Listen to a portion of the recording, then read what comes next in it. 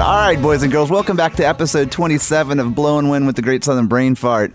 Since being strong-armed into finally giving them a listen, Walking Papers very quickly became one of my favorite bands. And in 2018, the band released one of my top albums of the year with WP2. The band has since had a successful opening slot with Alice in Chains, a successful headlining tour of Europe, and now they're back on U.S. soil touring as direct support for Myles Kennedy. This is my second time talking with Walking Papers singer, songwriter, guitarist, all-around awesome, badass Jeff Angel. So, Jeff, welcome back, man. It's good to talk to you. Hey, pleasure to be here. Thanks for having me. So, 2018, man, has been a hell of a year for Walking Papers, dude. Like, I mean, was this kind of what you were expecting out of? Or I mean, were you expecting to be this busy? Well, expectations lead to disappointment. I was expecting to be snorting blow out of the cleavage of supermodels, I expected to snort blow out of the cleavage of a supermodel's cleavage in the back of a limousine while driving from one of my elegant mansions to another. At this point, but by having those expectations, all I get to do is tour around playing, fulfilling my passions on stages across the globe. But I'll settle for that. That's so funny. I don't know if it was the last time we talked on the podcast, or if it was when we were just talking like just between the two of us. But isn't it funny how because we're very close in age in the sense that our youthful. I'm not 27. I mean, it's beautiful. Being 27. Well, I mean, I'm 29, so being 2 years older than you, it's like that's pretty close in age. But isn't it funny, how our expectations I feel like when we were growing up as youthful rockers and kids, we're looking at Metal Edge and all the magazines, and everything is Hollywood, the Sunset Strip, chicks with big tits all over you and whatever, da da da da. And then you get older. When you're 12, yeah, exactly. When you're 12, that's important shit. Right are you kidding? It's way more important than how well you can play. But then when you're 45, you're schlepping it in a van and, going from show to show. But like you said, you're getting to kind of live your passions. So it's in some ways there's these are the tough decisions we make in life. Is it, do I want a sleeve tattoo or do I want a Gibson Les Paul custom? You know what I'm saying? The guy's got to, sooner or later figures out what kind of dude he is, and you follow the path, Well, so being the musician that you are, I mean, from your perspective, I mean, because I'm not being interviewed, so, this is all about you here. So where did that path start to change for you, where you were just kind of you know what I mean? Where did your objectives and your, everything start to kind of, where did that path fork off for you? Well, I actually was on that path first. I was always on the, music was always my best friend, but I do think as hormones kicked in and I started growing hair in funny places that I started thinking about other things, and, I mean, definitely, rock and roll opened some doors for me that maybe wouldn't have been open to a skinny dude with no chin and, weird, big, huge nose. You know what I mean? So I think that I'm grateful for that. That just, what is it? The Joseph Campbell follow your bliss thing or whatever seems to be on the table in the dialogue lately. And I think I just did naturally, and for me, it actually, delivered me most of the best people in my life and probably pulled me, created a bubble for me a force field for me to live in, a few times in my life. So I don't know that I've ever been too far off that path, but there's definitely been some times where, I might have got drunk and became more handsome, stronger and rich, but, my reality has always been pretty, based in that, music is more of a spiritual thing to me rather than a means to an end. Yeah, see, that's actually really cool because, like when I think about playing music in general, kind of like to echo back to what you're saying, like, I can remember being 19 years old and, girls not even looking twice at me. And then all of a sudden, you'd be on stage with a band and then you'd get off stage and then two girls would come over and talk to me and I'd go, oh, so this is what it's about. Okay, so this is how this works. You know what I mean? Like, and so. Well, that's a big difference between you and me, Don, because I don't even remember being 19. Dude, the senility of being the rock star on the road has kicked in for you at a much earlier age. No, I don't know about that. I think I was just too fucked up to remember most of that, See, or I've chosen not to. It's not to my advantage to say that I remember. So it's funny, yeah, because I've been told that I have the most random memory of shit, but like I was one of those guys that like I did everything in extreme moderation because I think I was I'm not really a control smart. Yeah, and I'm not. You were smart. Yeah, it's not like so much that I'm a control freak, but like I'm a quality control freak, if that makes sense, Mm-hmm. So it's like, I feel like if I was surrounded by people who weren't, especially in bands or whatever, who weren't paying as good attention to the quality control of whatever we were doing, I was like, I took it upon myself to be the one to do that. So I was always the sober one. I was the one that settled up with the club owners while like my singer was getting hand jobs behind the venue, and stuff like that, but I mean, but well, that's, you guys tend to do better now, especially in this world. It seems like, these days you have to do all of that. There's no not being everything kind of anymore. Yeah. So you got to be a social media master, a fucking, a lot of responsibility laid on the shoulders of, if people are looking to get into music to avoid responsibility, they're barking up the wrong tree. Oh, absolutely. And I mean, matter of fact, it's so funny because, we both remember, the days of, record companies just throwing like wads of, huge advances at a band and, getting them on a tour bus and then putting them out on the road on an arena tour and this, that, and the other, and you had a manager and you had this, you had that. And it just seems like as musicians nowadays, especially younger musicians who are kind of birthed into this, it's all they know. But for guys like you and me, in some ways we somehow lucked out in the sense that we acquired enough knowledge over time and paid enough attention to the change in the scope and in the climate of the business or whatever to acquire the things that we need to do so that we could do them ourselves, as opposed to you have to be a lot more self-reliant, it seems, than you used to have to be. Yeah, definitely, which I think is maybe a good thing. But, it's all risk and reward. I don't, at one point, those guys weren't giving that money away. They were only doing it when it made money. And now that it's not, they're not going to give it away, So it's not that they're the devil. More the devil is just, nature's nature and evolution sometimes is really painful, Oh, yeah. I mean, think of the snake that's crawling around on its belly somewhere while some lizard's got legs. What a pain in the ass that must be. I mean, you have any idea how hard it must have been for Tyrannosaurus to go to a fucking Tyrannosaurus Rex goes to a restaurant and his fucking arms, he can't reach the, he can't reach the silverware on the table. My friend always used to say, could you imagine being a T-Rex and needing to masturbate? Like that would have sucked you. It'd be like, God. Hey, I saw that meme, but I'm trying to keep this podcast decent.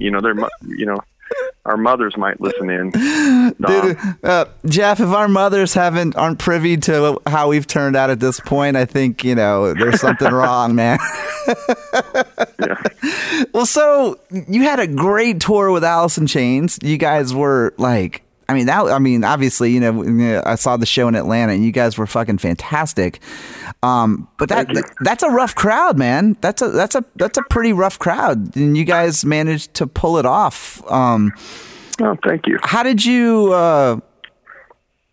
I mean, how did you go into it? You know, like, did you just go into it every night, just kind of like, you know, hey, you know, this is our 40 minutes or so. This is a walking paper set, you know, like, take it or leave it. I think crowds can smell fear, you know what I mean? And they can also smell if they're being lied to. I don't know. Actually, that's not true. Maybe, you know, they can smell fear for sure. But sometimes some people are pretty good at, you know, pulling a trick on an audience, and the audience is sometimes never the wiser. You know what I mean? But if you have a good trick, you're probably not afraid. You know what I mean? But I just think in our thing, we're just kind of like, you know, if you're going to definitely walk onto enough stages, to me, it's harder to play to a small, you know, we're going to a campfire and 3 people look at me and go, hey, you play songs, right? Sing us a song. To me, that's more terrifying than walking onto a stage in front of a bunch of people. Oh, absolutely. You know, when there's a bunch of people there, you're like, look at me. I have arrived. Thank you are all here to witness it. Oh, Thank man. you. A 15-minute open mic is way harder than like a 45-minute show in front of like, you know, 50, 60 people. You know what I mean? Like, yeah. Thank God that's over. Well, so, I mean, was there at any point during the tour, was there any kind of push-pull kind of between the audience and the band? Like, I mean, you know, you hear a lot of times about bands sometimes going out on the road with a band, and they'll be like, you know, in certain aspects or certain parts of the country we did really well, and then there'll be a couple of shows where we were kind of heckled or whatever like that, and like no, I've never been if they better look out if they heckle me. I got my responses already, and they're going to make themselves look like an asshole real quick. You know, so I've learned that trick a long time ago, and the guy with the microphone usually wins. But that was a lesson I was always taught. People always told me, they said, Don, just remember, you're the one with the mic.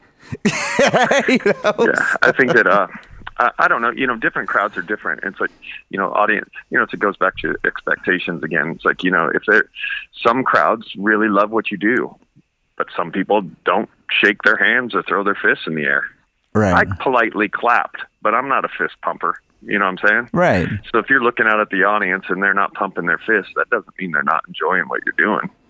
You know? Oh, and so, yeah. I mean, when they are, it's easy to go, hey, they like us, you know, but sometimes you'll see your line of people buying your records and stuff is a lot bigger sometimes from an audience that you might have read them wrong and go, man, can't get these people to react, you know?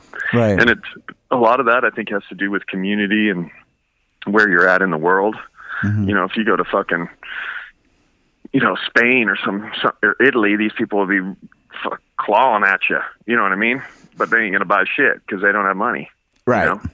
And but their society they need the release more than someone else. And maybe their society encourages a little bit more, you know, it's not as critical. But then maybe you go to Germany or something where they might be standing there, you know, really reserved and watching you play. And then their society is very, you know, like it's very reserved.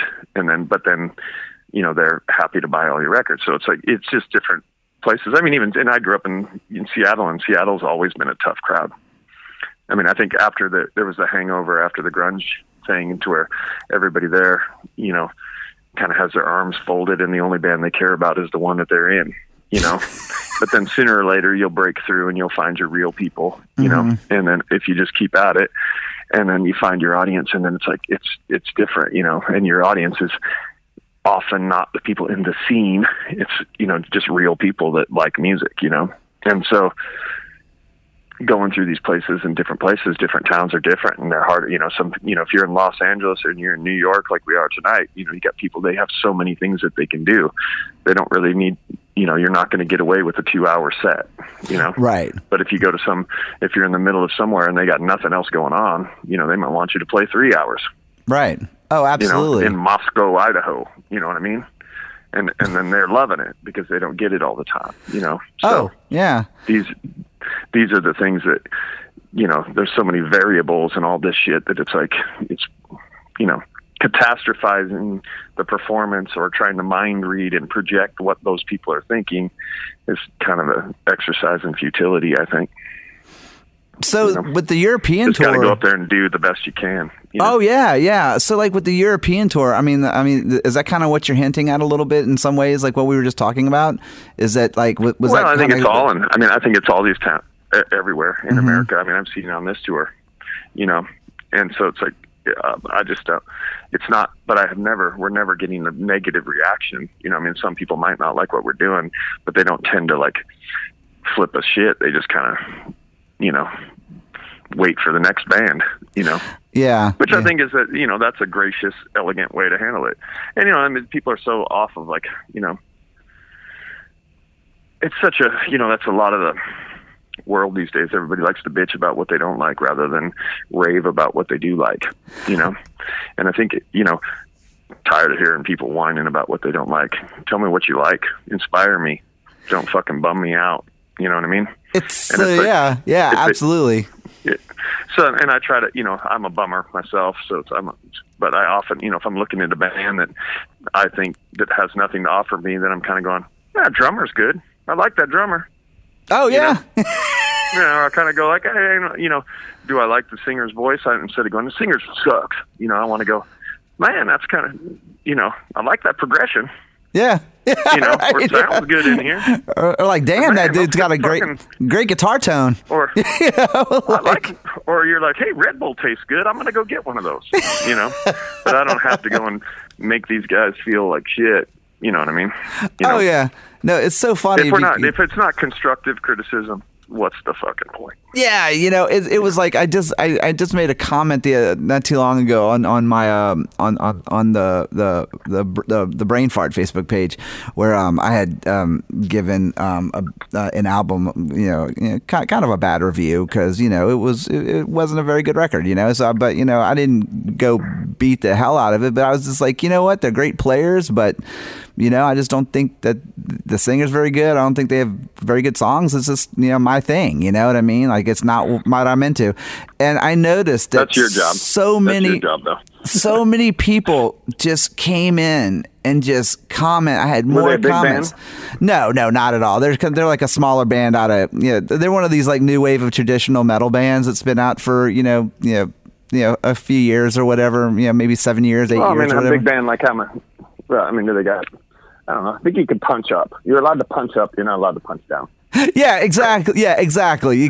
So I mean, they're not like locals. You know what I mean? Like, so they're pretty established. In their genre. But what I just found fascinating was that just the general population came in and commented and kind of started conversations, and I was like, you know what? Like, I wish more people would come in and have this same energy and say, like, when I like something or when I say something really good, because it's like, and I jokingly said, I guess I need to start reviewing more crappy bands in order to get people to talk to me, because it's like, that's the world. That's the world we live in right now. People celebrate this fucking tearing shit down. I mean, I don't think it's, are you part of the problem or are you part of the solution? You know what I mean? It's like, that's the fucking question. It's like, if you're tearing something down, if you're tearing something down because you want to rebuild something better,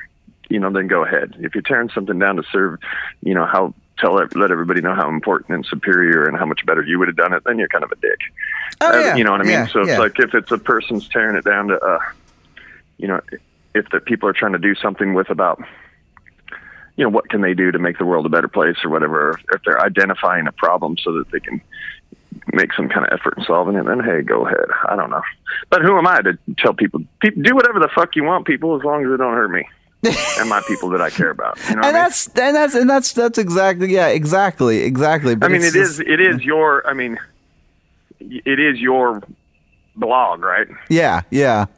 Okay, well, there you go. And I mean, and that's kind of what you want. They have the right. You know what what musicians should start doing is reviewing blogs.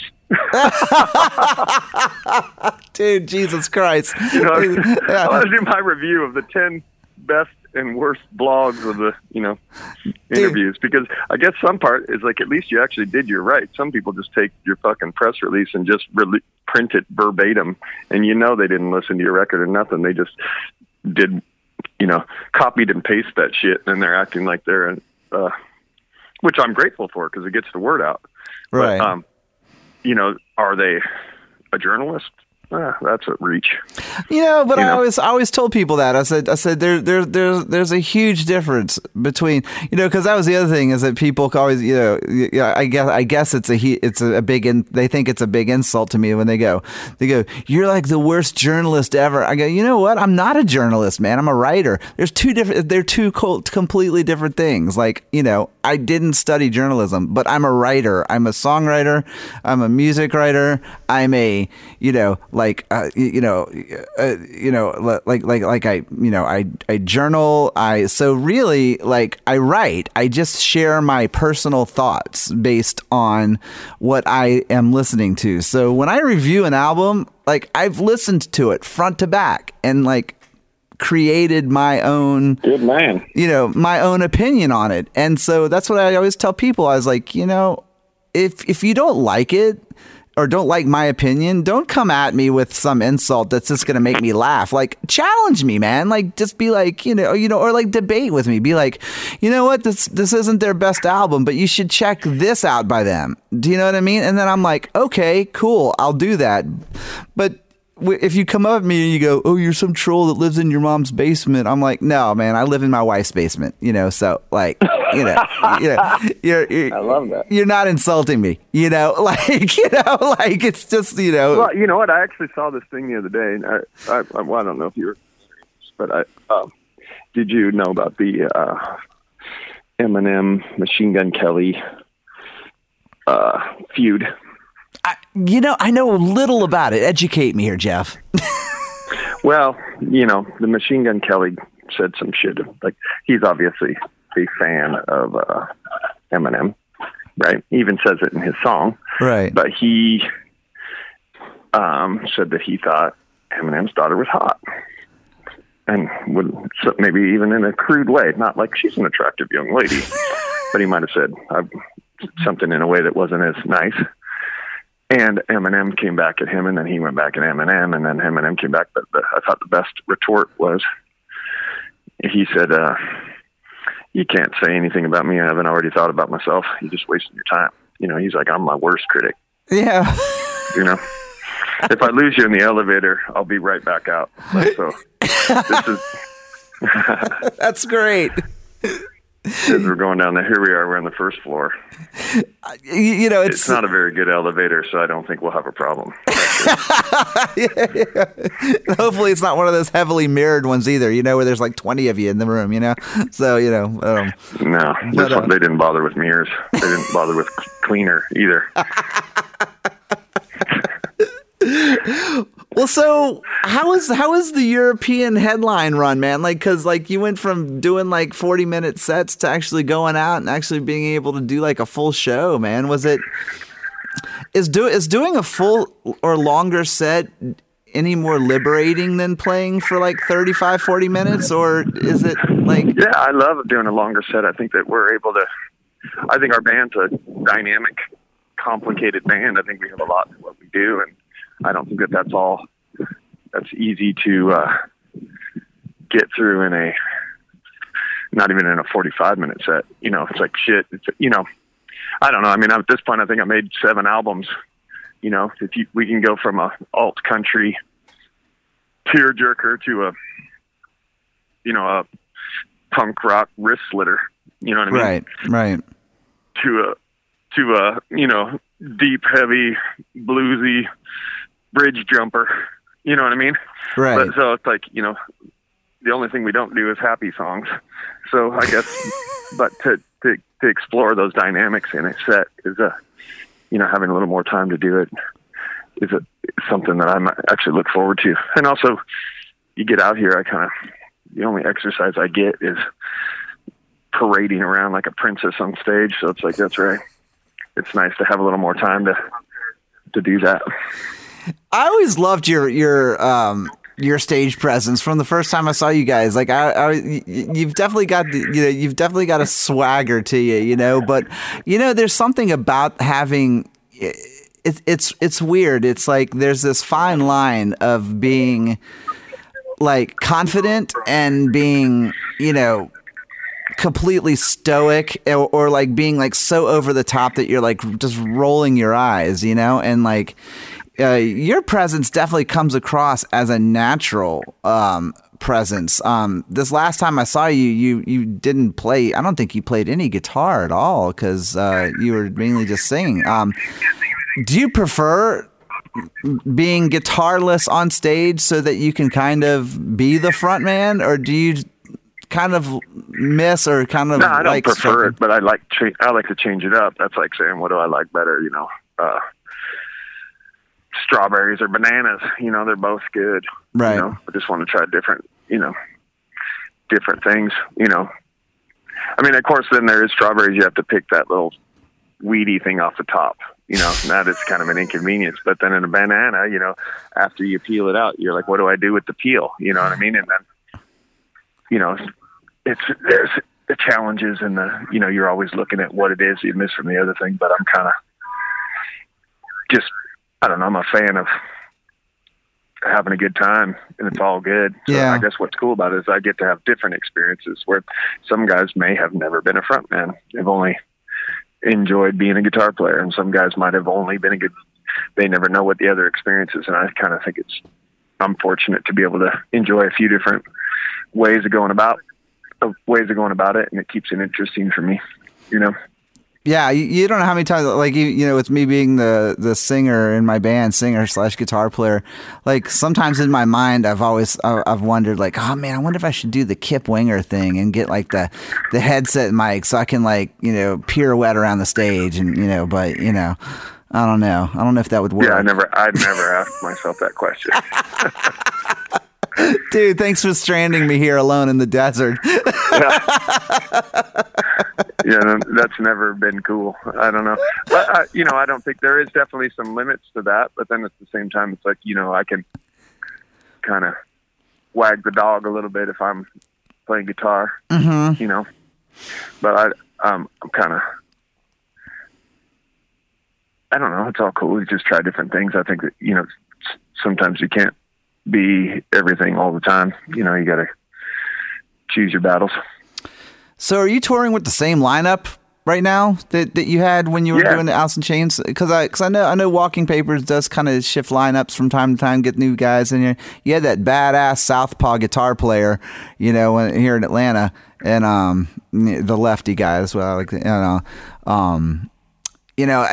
I was just curious, like, by having that same lineup, has there been more of a feeling of consistency for you to where you feel like, like maybe we should stick to this, or are you more of like prefer a revolving door?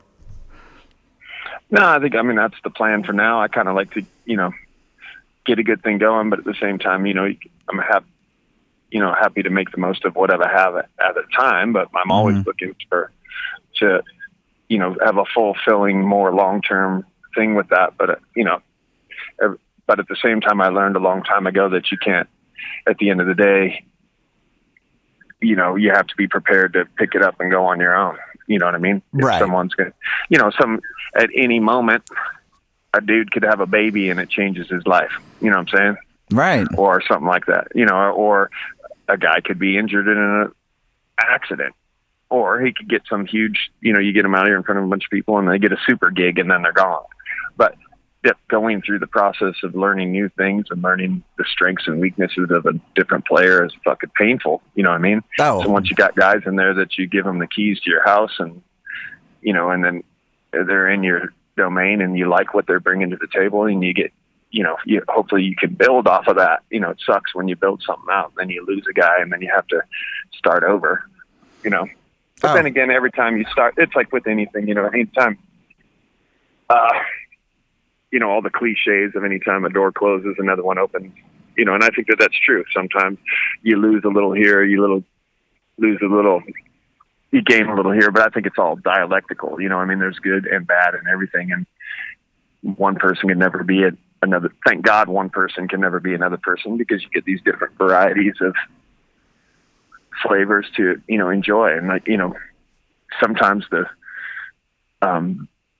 best guy to play music with isn't always even like who's the strongest musician. Sometimes it's like who's the most supportive of what you're doing, or sometimes it's who's the most versatile. One guy might be amazing at shredding, but he's got no finger picking. You know what I mean? Right. So, or some drummer might be like amazing, but like not have any swing. You know what I mean, or whatever. Yeah, Yeah, it's like if you ever tried to eat cereal with a fork, it kind of sucks. But if you ever tried to fucking stick a spoon into a steak, you know what I mean? It's not. You're the king of analogies, man. I got analysis paralysis, brother. Dude, I swear to God, man, you and me could probably talk in nothing but analogies like for like an hour, because I'm the same way. I always have one. Because actually, it's really funny how you were talking about this, because we lost our drummer. Like, our drummer quit 3 days after. I thought you lost him, like you guys went into a hotel and somewhere, and then you came out. And you're like, where the fuck's the drummer? Like, I lose phone chargers. Dude, all over the place, you know what I mean? In some ways, I probably would have. I would have rather have it done that way, but anyway, so it's like you lost your drummer, like you left him in a hotel back in fucking like a Tucson, Warrendale, Pennsylvania. But yeah, no, like our drummer quit like 3 days after our album release show, and then all of a sudden we were like, "Fuck!" That's a good one. I love that one. Yeah, we were like, "Fuck! What do we do now?" And then all of a sudden, like this friend of mine who'd been coming out to our gigs for like 2 years was like, I haven't played drums in years, but I used to play drums in bands all the time when I was young, years ago. And, and I love your music. So, if you ever need a drummer, give me a call. And so all of a sudden the drummer quits, and I'm like, hey man, guess what? And he came out and he kicks ass. He's amazing, and so he's kind of taken us to this other level. So it's kind of like you said, like, it was something that as the singer songwriter of a band, like, it's like you kind of, like you said, like you kind of have to be prepared for it, but yet sometimes I don't feel like when that happened, I didn't feel prepared for it, and so but at the same time, it didn't make me feel like I had to put up my guard. It just made me kind of remember, like, okay, dude, just remember, shit like this can happen. And at some point, you might be the only one left, and if that's the case, you got to keep going, and so, it's an interesting lesson to learn along the way. Yeah. Can and will happen, Don. Oh, multiple times, I'm sure. So the current tour with Myles Kennedy, like, how is that going so far? And how's the dynamic between, the acts and the audience and whatnot? Oh, it's great. I mean, Myles, I've known him and stayed in touch with him for a while. And we did a tour. He was with Alter Bridge and Walking Papers and Aerosmith. And that's when we kind of made friends. And then I've always kind of stayed in touch with him, text him periodically to kind of, let him know I'm rooting for him. And then when the opportunity came up, he invited us out. So it was already friendly before we got here, and then now it's just been a good time, good run. He's introducing us to his people, and I think some of our people are showing up too. And so it makes for a good night of music. And it looks like good rooms too. It looks like you've been playing some nice rooms. I know you guys are going to be out here playing a good room, so like it must be nice to be back out, like, playing some, decent sized venues, Yeah, it's really cool. I mean, you never know, it's all take each day as it comes, and I'm blessed to be here. And hell, if this was the end of my rock and roll career, I've still been I've had at 27, I've had a lot more years. And some guys are done at 27. You know what I mean? And here I am at 27, holding strong. You're a rough looking 27. No, I'm just kidding. Hey, dude, I had to get my stick in there somewhere. No, that's all right. I like it. Well, so tell me about the comic book, because this was something we talked about the last time we talked. It was still kind of in the works, and now it looks like it's done, and it's part of part of the Pledge Music campaign. So what's so go into it a little more with me now that it's done. Well, I met these guys and I knew them, and they were doing a comic, and I was like, hey man, it's like, I got the song. You guys think you could make some with this? I gave it to them. They turned it into a comic, which is cool. And then yesterday the guy contacted me to say that Mark Lanigan asked him to do a comic. So now I'm like, hey, that's kind of cool that, you know, that's someone that I look up to and admire, and somewhere he must have got wind that these guys made this comic and it was cool, and decided they're going to do one about something. So, you know, I guess that's, you know, it's cool to see that, you know, people that you respect or look up to are, you know, thinking that the moves that you're making are clever, you know. So that's a super interesting concept. So is it based on a song, or is it based on? Yeah, it's like it's just a song, and then it's put in. You know, that's the I guess the plot of the comic, and then you know they did change the timeline, and the song's a little bit different. I forget, they have a special name to where it's like when you start with the ending and then you go to the beginning or something. But I don't know. I mean, I was happy to like pass the baton and let them do what they wanted to creatively with it, and then I kind of just, you know, pined in and objected if I thought anything could be better. But they, you know, it was pretty effortless for me. You know, so how was it? It's not like I had to break out a pen and draw shit. You know? That wouldn't be a very good comic. be a bunch of stick figures with boobs. Yeah. Or it'd be like in Superbad. It's like all he did was draw dicks. That's all I could draw. Yeah. You know? So, that's all I can draw. That's all I can do. Sad is all I can do too is draw dicks and boobs. Well, that's actually the only place I do draw. You know what I mean? And ladies and gentlemen, that is for another podcast. So we will go into that later. So, but well, you know, I mean, that's the music career. It's like, you know, it wasn't my first plan was to, you know, do penis puppeteering, but I'm glad that the music thing, you know, it's a good backup plan. Penis puppeteering. You know, some things just don't grow into, you know, the opportunity that you think they would. Well, so how did it feel to go back and look at the comic and read it after, you know, it was completed? Like, was it kind of cool to see your? Well, I like the art and what they did for the art, and we used some of the imagery for some posters. But you know, to tell you the truth, I kind of knew how it was going to end. You know what I mean? There was not a lot of suspense in looking at a story where you wrote the ending, right? Yeah. I knew what was going to happen next, but I did enjoy the art, and I thought that they did a nice job, and it's cool to, you know, see other people have it. That's awesome. You know, it's nice. It's nice to see your songs growing to something else. That's cool. It's such a cool concept, you know. I mean, you know, like you said, it's such an and probably a really kind of like, you know, like honor to kind of see somebody want to represent your music or your songs in another, you know, in another platform of artistic expression, you know. Very much so. Yeah, that's cool. I'm excited. I love all that. That's what's a great thing about music. You know, you got songs, you got performance, you got recording, you got photography, you got album cover art, you know, you got tour posters. There's so many creative branches that kind of grow off the tree of music. You know, it's a cool, that's what I think what keeps it so interesting. Have you ever seen those 33 1/3 books? Do you know what I'm talking about? Yeah. I've read a couple. Like, I always thought those were like kind of cool. You know, I mean, of course, some of them are hit or miss, but like I always thought that was kind of like the same thing where they kind of took something, took an album and completely spun, you know, like a soap opera or a dramatic story off of something, you know, and you know, it's cool to see how people can visually and even like in words interpret something that you've created. You know, it's kind of a heavy thought when you think about it, you know. Yeah, I don't know, it's interesting.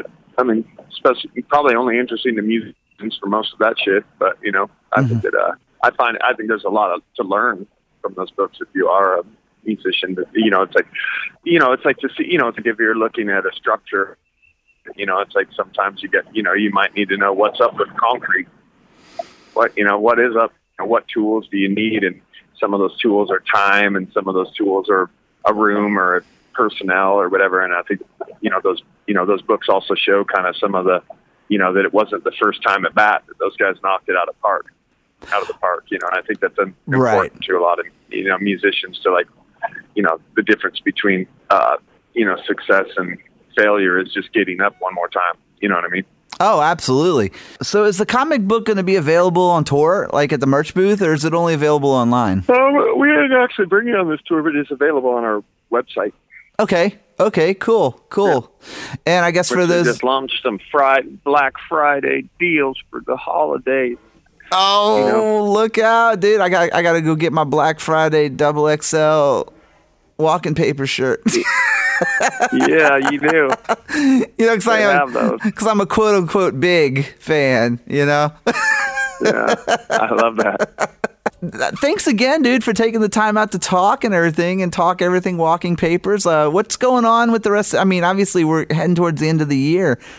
Are we going to see a headline U.S. tour from you guys next year? Or are you guys going to kind of woodshed and start on some new stuff? I don't know. I mean, I know it's going to be cold when we get home, so we'll probably take advantage of being indoors and then hopefully carve out some new material and then find a good time to squeeze that out. And then when the snow melts, maybe we'll find some new tours to jump on. But right at the particular moment, I guess we just did 3 in a row, so we're kind of maybe looking to get home and catch up on some laundry. And congratulations on the nuptials, by the way. Yeah, isn't it amazing? I found someone that would actually marry me. Isn't that crazy? Dude, I say that every fucking day, man. Dude, to that matter of fact, we just celebrated our 21st anniversary, and I was just like, every good man needs a good woman with a good boot, Keep us in line, man. So, well, that's awesome, man. Well, look, I'm looking forward to seeing you when you guys are here in Atlanta and everything, and thanks for taking the time to chat, man. I appreciate it. Well, thank you for spreading the word. We appreciate it. No problem, Jeff. Well, look, good luck out on the road, man, and we'll see you soon, man. All right, my man. Take it easy. You too.